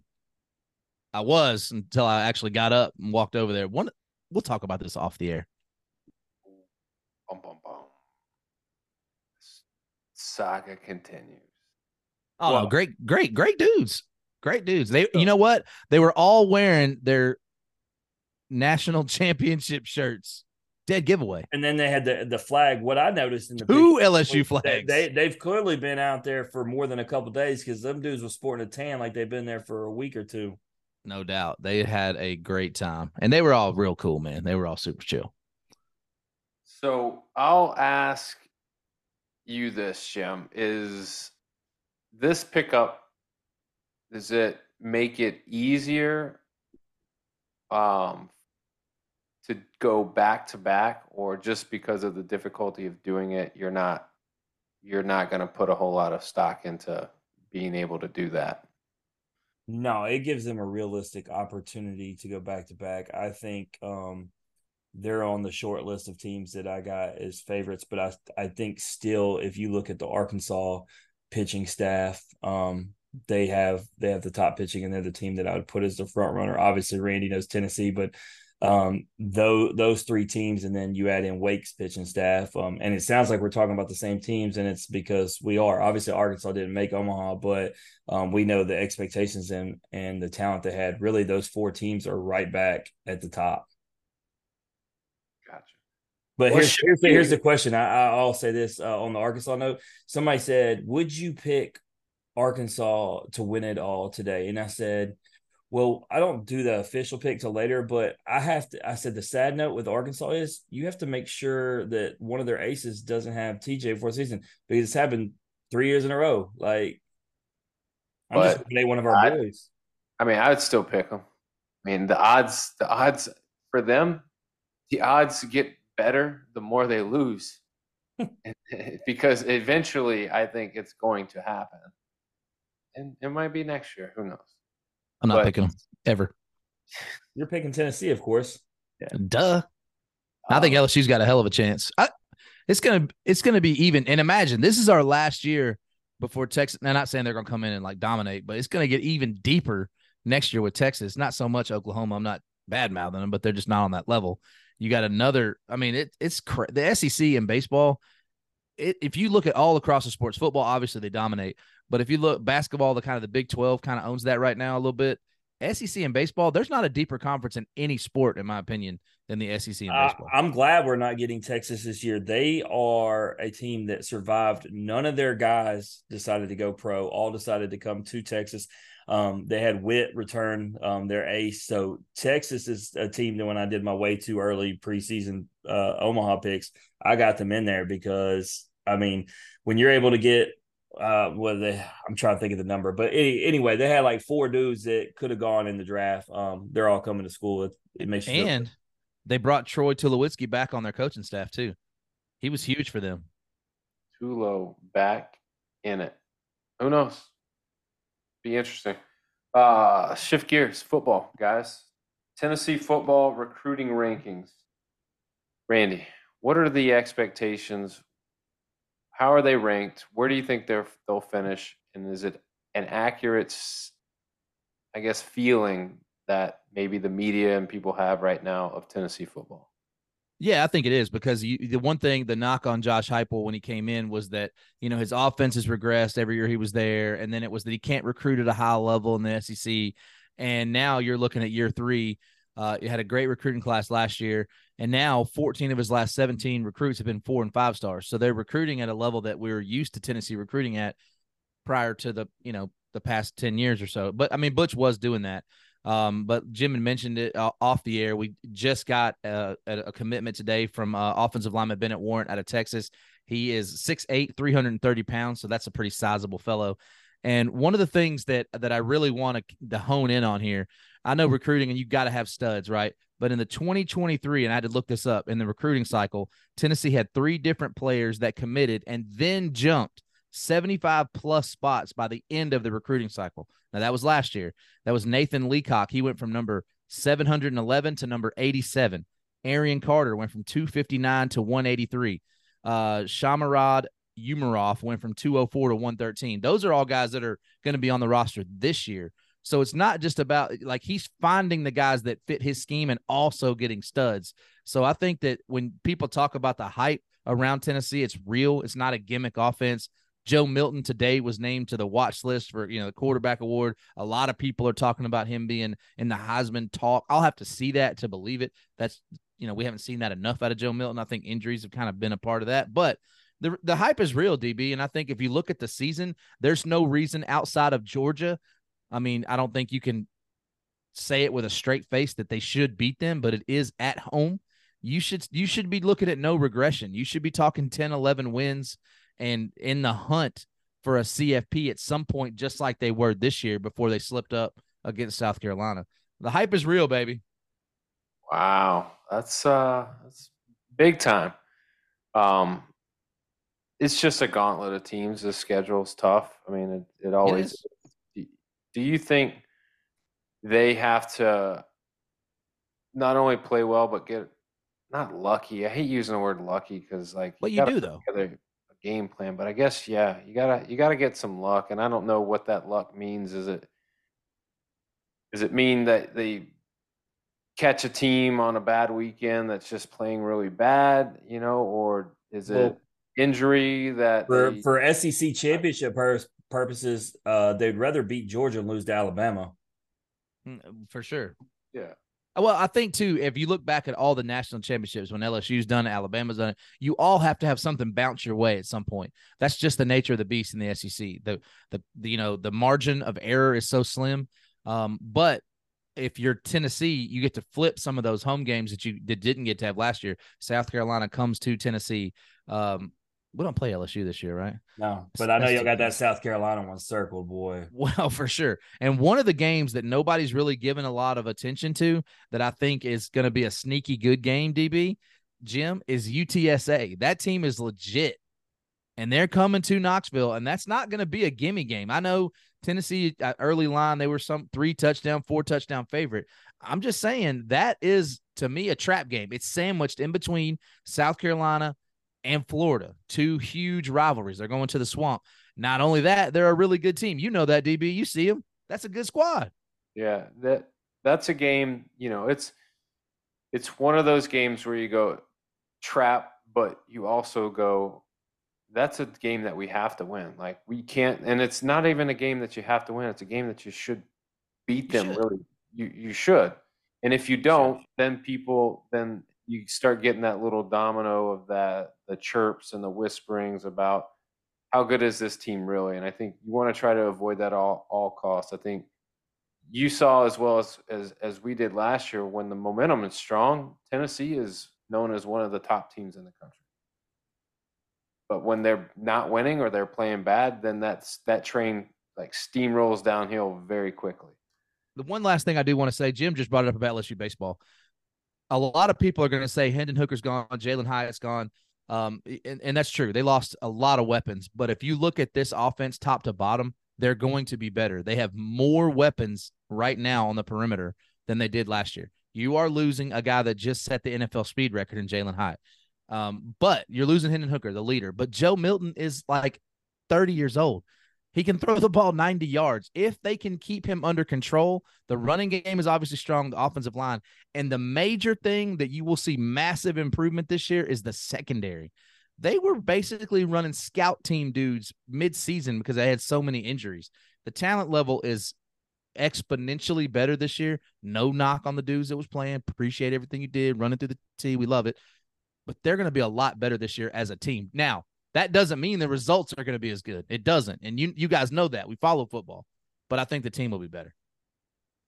So, Jim, LSU, same question.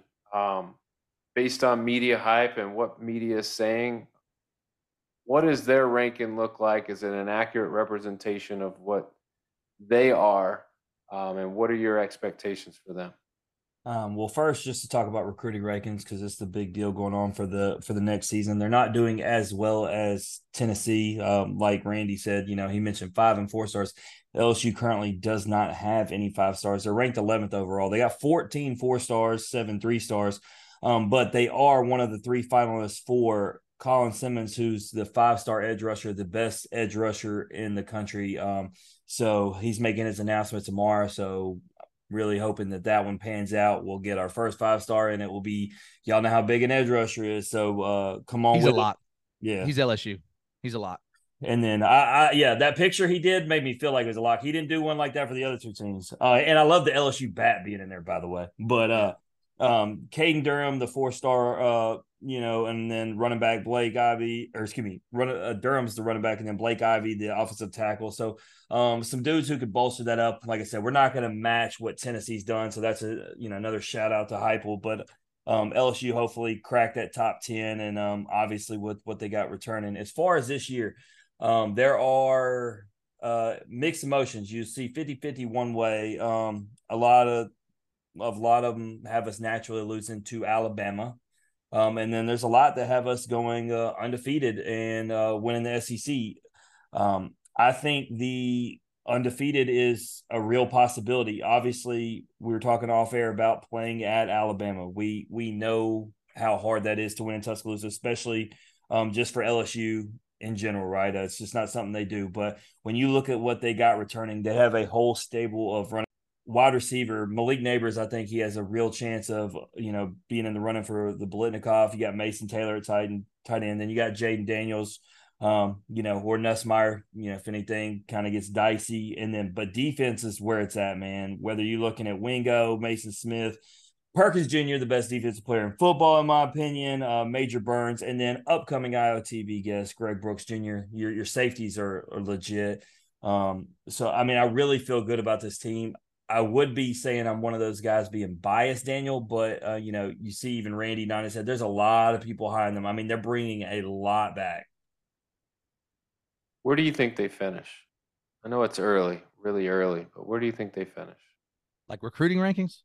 No, just like based on what they have and coming back, and now that we're getting some talk about just this season in general. I think it's going to be LSU and Tennessee in the SEC championship. Let's go. That's impressive. We'll see a lot right off the top with that Florida State game because I know Florida State can be fool's gold. Florida State's actually going to be pretty legit this year, and so being a neutral site game in Orlando, which will probably more like home field, but LSU does travel well. We know. Trying to get back for last year where we really blew it out the gate. But that game will obviously give us a great pulse going forward. So, but I feel really good preseason. But you know how it is. You try not to get overly hyped till you see it all come together. Yeah. So just a little bit on the Memphis front. I mean, obviously, Memphis they've got 3 4 stars, committed. They got just a plethora of 3 stars, which is where they make their money. They fall in that 80 to 70 to 60 range as far as their recruiting class and ranking compared to others. But this is a big year, in my opinion, for Memphis football. As far as expanding and getting out of the conference, my stock on that was higher probably last week than it is currently. I just think there's been some things that have happened that have really thrown a wrench into that. But with that being said, looking at this season, you got probably one of the easiest conference schedules that you've ever had. You're playing 2 of the top 6 teams in the league, and you don't play the rest, and you're playing 1, 2, 3, 4, 5, 6 of the bottom, 8 teams. So you got to take advantage of a schedule like this. Randy, I know you're texting. You don't see any 4-star recruits on the Tigers. Not for 2024, man. It's tough look here. Yeah. What's funny is he said that, and we just came off talking about LSU, and I was like, hold on, man. I just said I saw 14 of them. I was like, wait a minute. No. Yeah, I meant Memphis. That's my bad. I guess 2023 commits. So that's what I'm looking at. But anyhow, the thing is whether you get a 4-star or you don't, you're not getting many of them. Your dividing line is that 3 range or a borderline 4 or maybe a questionable 4-star. But either way, when it comes down to the production on the field, it's got to be this year, and it's got to be a big year. And there's no reason, in my opinion, that it can't be a big year. And if it's not, the seat that Ryan Silverfield sits on is going to be extremely hot. I think he's got to go, man. Doesn't. Well, to be clear, before we get on Silverfield, actually, if you want to go theoretically, you have a 5-star on your team, Maurice Hampton Jr. Wow. Yeah, he is. He was part of the transfer portal recruiting class. The guy's a stud. Yeah. This is what I'm gonna say about Ryan Silverfield, and obviously I'll be at every game. If that dude doesn't win minimum 9 games, I think you got to be talking about making a move, DB. I mean, I'm just looking at the teams that we play. I mean, and this is in no particular order, but you play Tulane, which is that's tough. Tough game. Probably a loss, just being honest. Should be. Well, but here's the thing. It should be a win. Should it? USC thought that too. It didn't turn out very well. No, but what I'm saying is in the conference that you're playing in, if you're trying to win it, I see. You got to win that. I'm not saying that they do, but it's Tulane. They don't play the second best team in the league, UTSA. They play SMU, which fared pretty well against them as of late. You're the 4th best team in the league. You got FAU behind you, ECU behind them. You don't play either of those teams. And then you play North Texas, Temple, Navy. You don't play Tulsa. You play UAB. You don't play Rice. You play USF, and you play Charlotte. That is the weakest schedule for conference. It is, but some reason y'all can't play Navy, man. It's not ever good. I just We've been it's not good, but we've been well. You, We've played you well have. again. Like we've won the game. You should win the game. You should blow that team out, and I, I Yeah, think you will. but I think so too. But if anybody plays Navy, that's everyone's going to say it's going to be a tough game, just because 100%. they Well- always have a wrinkle and they're a service academy. They're not. Discipline. They usually are not going to beat themselves. Well, Daniel, I've been waiting for this segment because I didn't even want to expose it beforehand. I didn't agree at all with what Jeff Calkins and Jeffrey Wright were saying on local radio, saying that the Tiger team of that 5-year span is never going to be again. We won't see a team that will win the AAC and be a possible, team to get a big bowl. And especially with the departure of UCF and Cincinnati, I don't see how they can actually, say that with a straight face. Memphis does have the ability to recruit, and now they are in a conference that is winnable now more than ever. I mean, obviously you're talking about how good Tulane is, but are they as good as the UCF team you had to face like 3 years in a row when they were at the top? Like, no, they're not. And then you just mentioned the schedule. So I don't agree with that. And then when you look at the veteran, type leadership and play that you have at the quarterback position, we know everything goes around the quarterback. And as much as Seth Hennigan has had his ups and downs, we know how good he can be, not just because he came on the show. And so give me a guy like that. I'm a believer that they're wrong on this. And I think this team will be competing to win this conference and be in a big bowl game. Let me touch on that for a second. Everything rides on this. And I saw our boy Wes put this on his, and I commented on it. Would you rather Memphis stay in the AAC because it's winnable, gives you a chance to get in the CFP, or go to the Big 12 or the Pac-12? I think Jeff Calkins and Jeffrey Wright are both wrong. Much respect to both of those guys, and here's why. Let's just say that Memphis has a really great year. They get 11 wins this year. They're in that hunt. Remember that next year, not this year, but the year after that, you get 11, 12 wins, and you're in the G5 or whatever, you're getting into the CFP, right? But if they find a way to get into the Big 12 or the Pac-12 and get $30 million more per year, what does that do for your program? It changes it completely.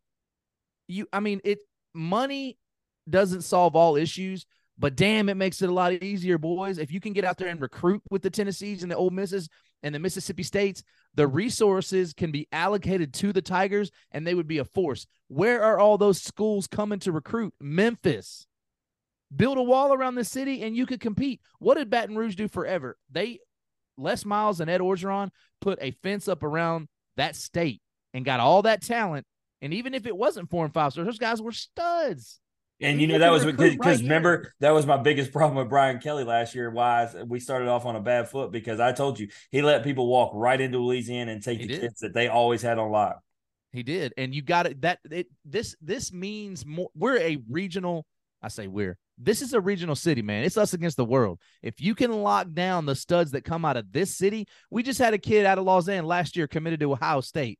Come on, man. Why not? Why can't we get that kid to stay home? And we could, if we had another $30 million a year, get some NIL with Fred Smith, Penny, all the guys that are here, Justin Timberlake. Throw some NIL money in here, boys. Let's get this program right. They're putting a bunch of money in the Liberty Bowl. You got the FedEx Forum. There's no reason in the world why Memphis, the University of Memphis, can't be up there with everybody that we talk about on a regular basis.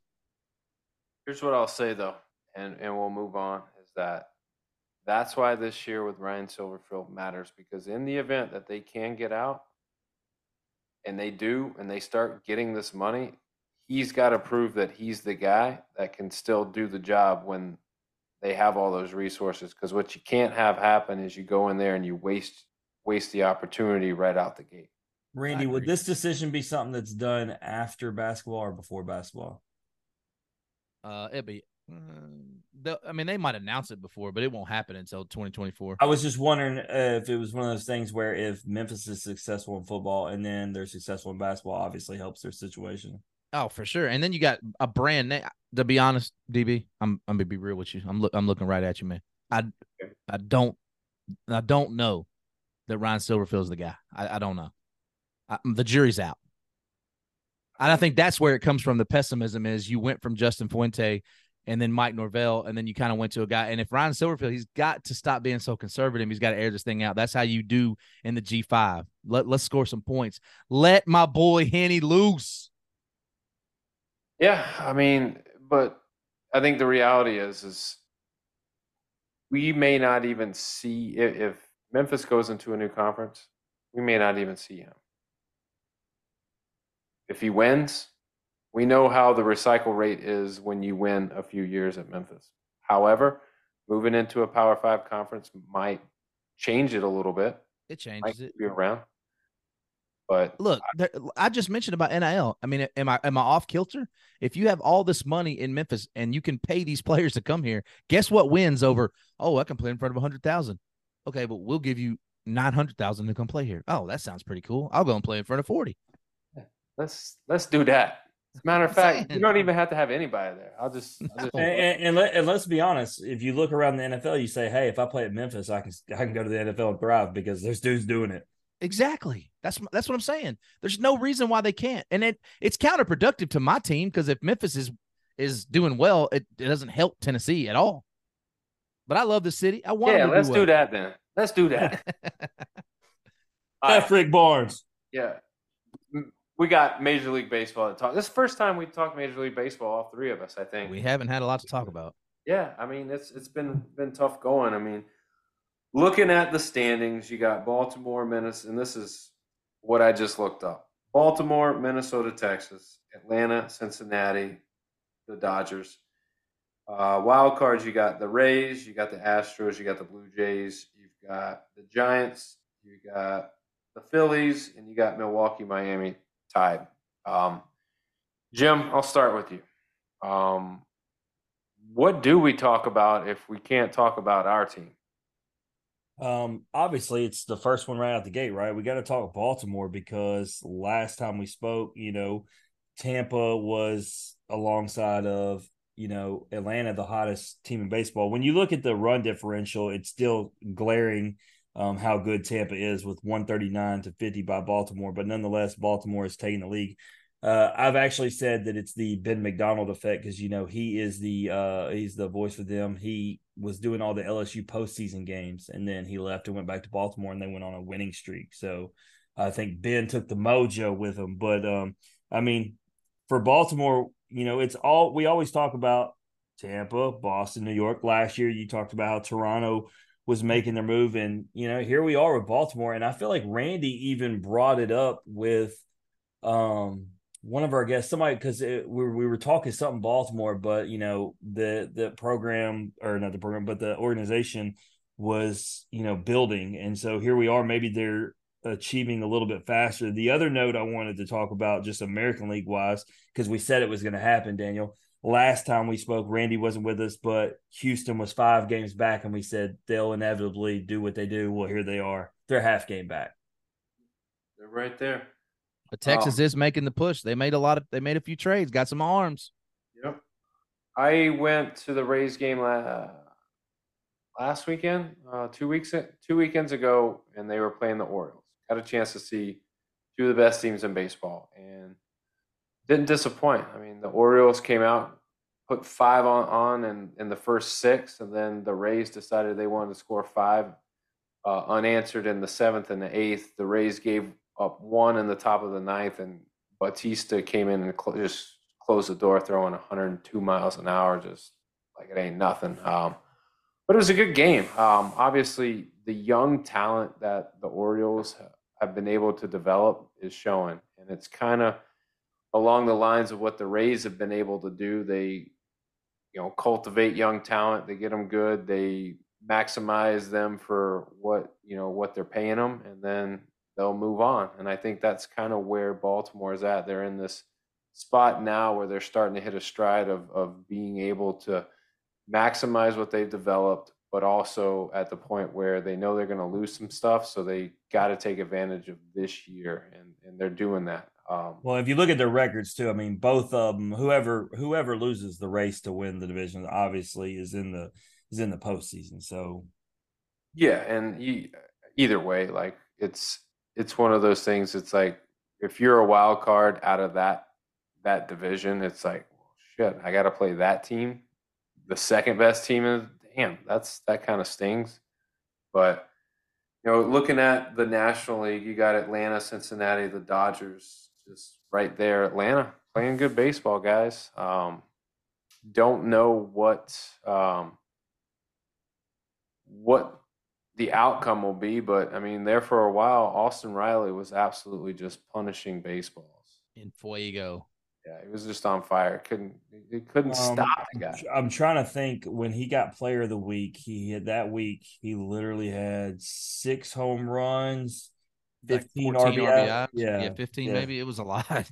Yeah, I mean, he did something. The 5 home runs in 4 games or whatever was the first time for an Atlanta Brave since 1959. Like, so I mean, he's doing big things. But then now, with them, it's all these different guys that could be whoever. Right now, Acuna is on a freaking red hot streak, and dude, what is it that he's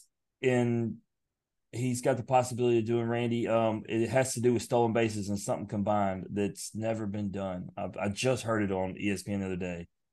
I didn't see it. I'm gonna be honest.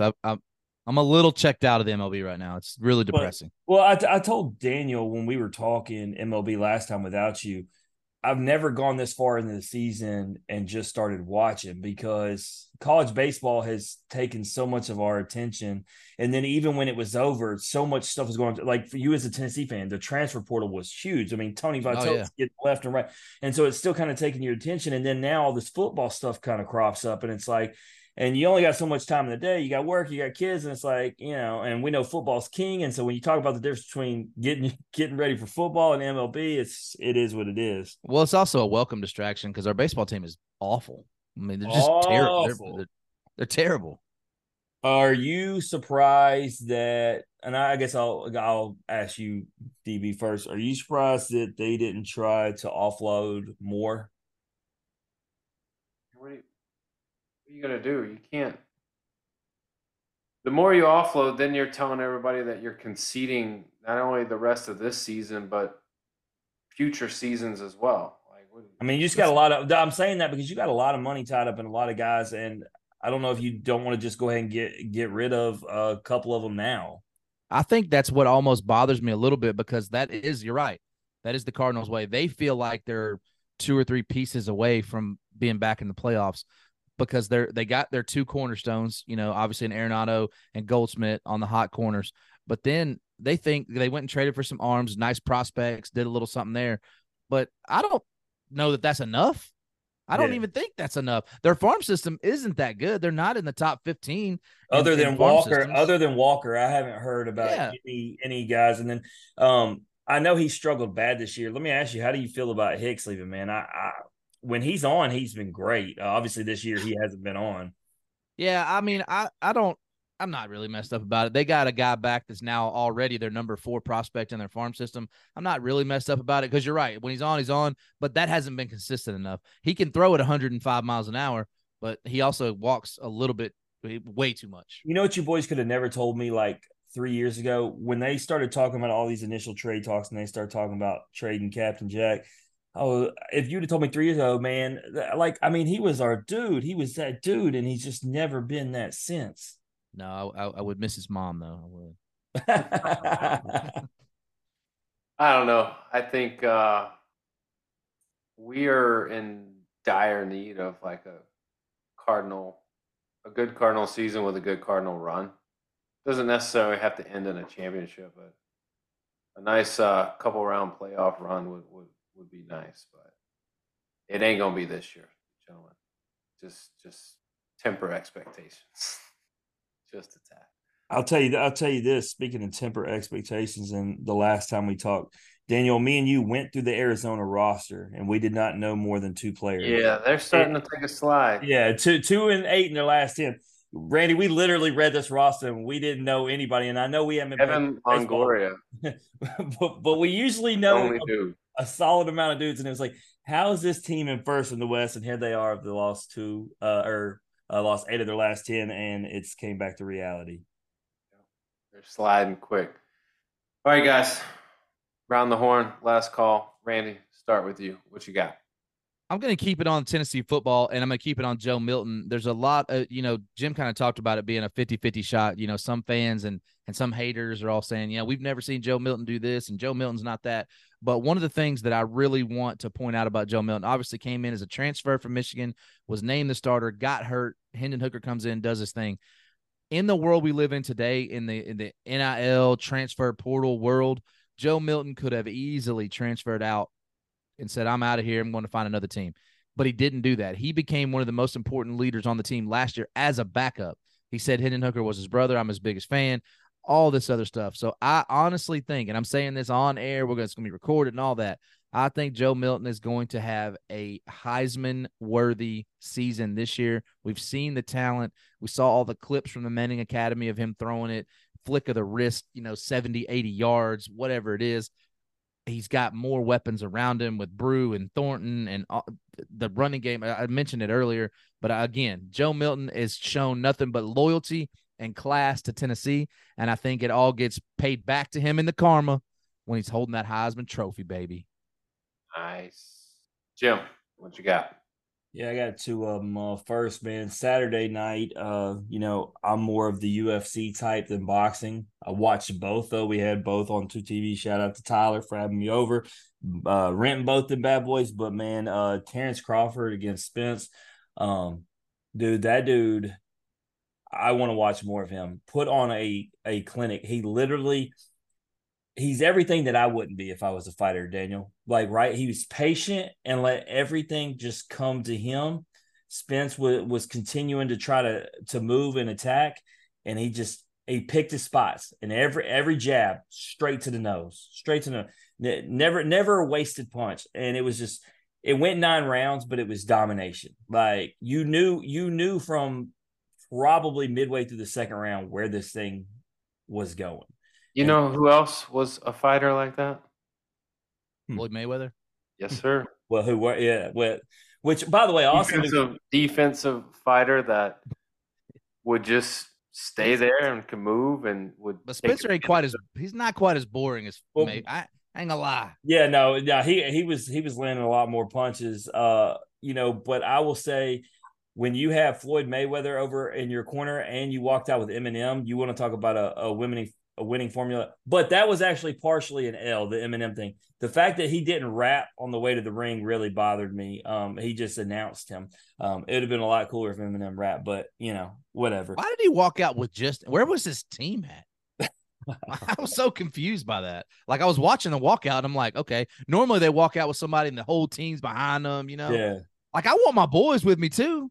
Yeah, I don't know. Eminem, he was like this. He was like, and now coming to the ring with his who? Oh, that's Eminem. Oh, okay. Him? Take it away. And then the other around the horn note would be a sad note, but it's not, man. He has managed to make it not. Guess Kadarian Hill, known as KD Hill, Ole Miss. Obviously, a Danny Warfel Trophy Award finalist. He wore the 38, the Chucky Mullins Award winner for Ole Miss. Just seen for leadership. He came on here, showed that. But dude was pinned down for 5 hours in his truck after an accident. Said the whole time he never cried, was never scared. He knew he was going to make it. He was built for it. Has 5 surgeries, his leg amputated, and 4 days after, he is seen already putting in the work, walking, and said, I got this. Nothing's going to stop me. I don't know what his future holds, guys, but what an inspiration, because I'm going to tell you right now, 4 days after I lost my leg, I'm acting like a little bee, crying in my room, talking about how my life sucks. Not this guy. He says, this ain't going to stop me. Better man than me, for sure. It'd be tough, but, T's and P's to KD. Get it back. Grind it out. He'll be doing something for sure, big. For me, guys, I got, it's that time of the year. CrossFit Games. We're going to crown the fittest on earth. I know you guys are excited. Don't get too emotional. Is the girl that I was watching kill it going to be in this competition? One of them is, one of them is not. So No, the one who won, the one who, like, when it came down to it, she dusted her off when it was all said and done. yes, she is in it. Randy, I watched this with Daniel, and I actually was into it. I was legitimately into it, Randy. And the one girl had the lead, and then when it came down to like the hardest part, Daniel will have to explain what the thing was, but they were jumping over the box and having to do something. And then a burpee box jump over with a weight vest, and yeah, about halfway through this, the girl started tiring out, and the other girl cranked it up a notch, and it was curtains, bro. yeah, she's I want her drug tested immediately. They've all been drug tested at Nah, this no. point. Just joking. But Don't beat me up. That girl, Danielle Brandon, is she's one of the favorites to win. So. She would definitely beat our ass, Randy. Are there Vegas odds on this? Can we like put some coin down on it? I don't know. Let's just start a little back room thing, Jim. I gotta have something to root for here. Randy, I gotta ask you, since you brought that up, the money up, and you were the one that brought up this very subject, shouting out Indiana State. John Martin and Jason had an argument on Memphis radio. John Martin was upset that he wasn't able to bet on the Special Olympics, and Jason told him he was at a new level of wrong. Is it wrong to bet on the Special Olympics? Yeah, it is. I can't go with that one. Oh, John Martin's a fool boy. Yeah. I feel like there's that's crossing the line. Crossing the line, yeah. Yeah. That's the line, and you look at it and you go, man, I can't go there. I mean, damn, John, there's degenerate and then there's you. I mean, but he's not the only one like that. There are degenerates who will bet on anything if you give it to them. Especially during COVID, dude. We were betting on Korean baseball. I don't even know who the guys were. I saw this picture, or it might have been something on Instagram, but it was a guy at a sports book at like 8:30 with a coffee and a beer, and he was watching like some soccer league, and then like a tennis match. It was unbelievable. Daniel, since you like pickleball, would you, if they had odds and you were going to get to watch it on TV, would you bet it? Yeah, I know. Quick game. I would do it after watching it with you. I'd get into it. Oh, let's do it. All right, let's get out of here, man. Let's wrap this thing up. I want to thank our guest tonight, Charlie Condon. What a great episode, great story. If you like hearing Charlie's story, or you just like hearing us average Joes talk X's and O's, please like and share the podcast on Facebook. Retweet us on Twitter. Do I say Twitter? What do I say? X? Twitter? Twitter X. Twitter X? Oh. Thanks, Elon. Whatever you want to call it. Well, that's what I'll call it. But anyhow, listen, subscribe, Apple Podcasts, Spotify, Anchor.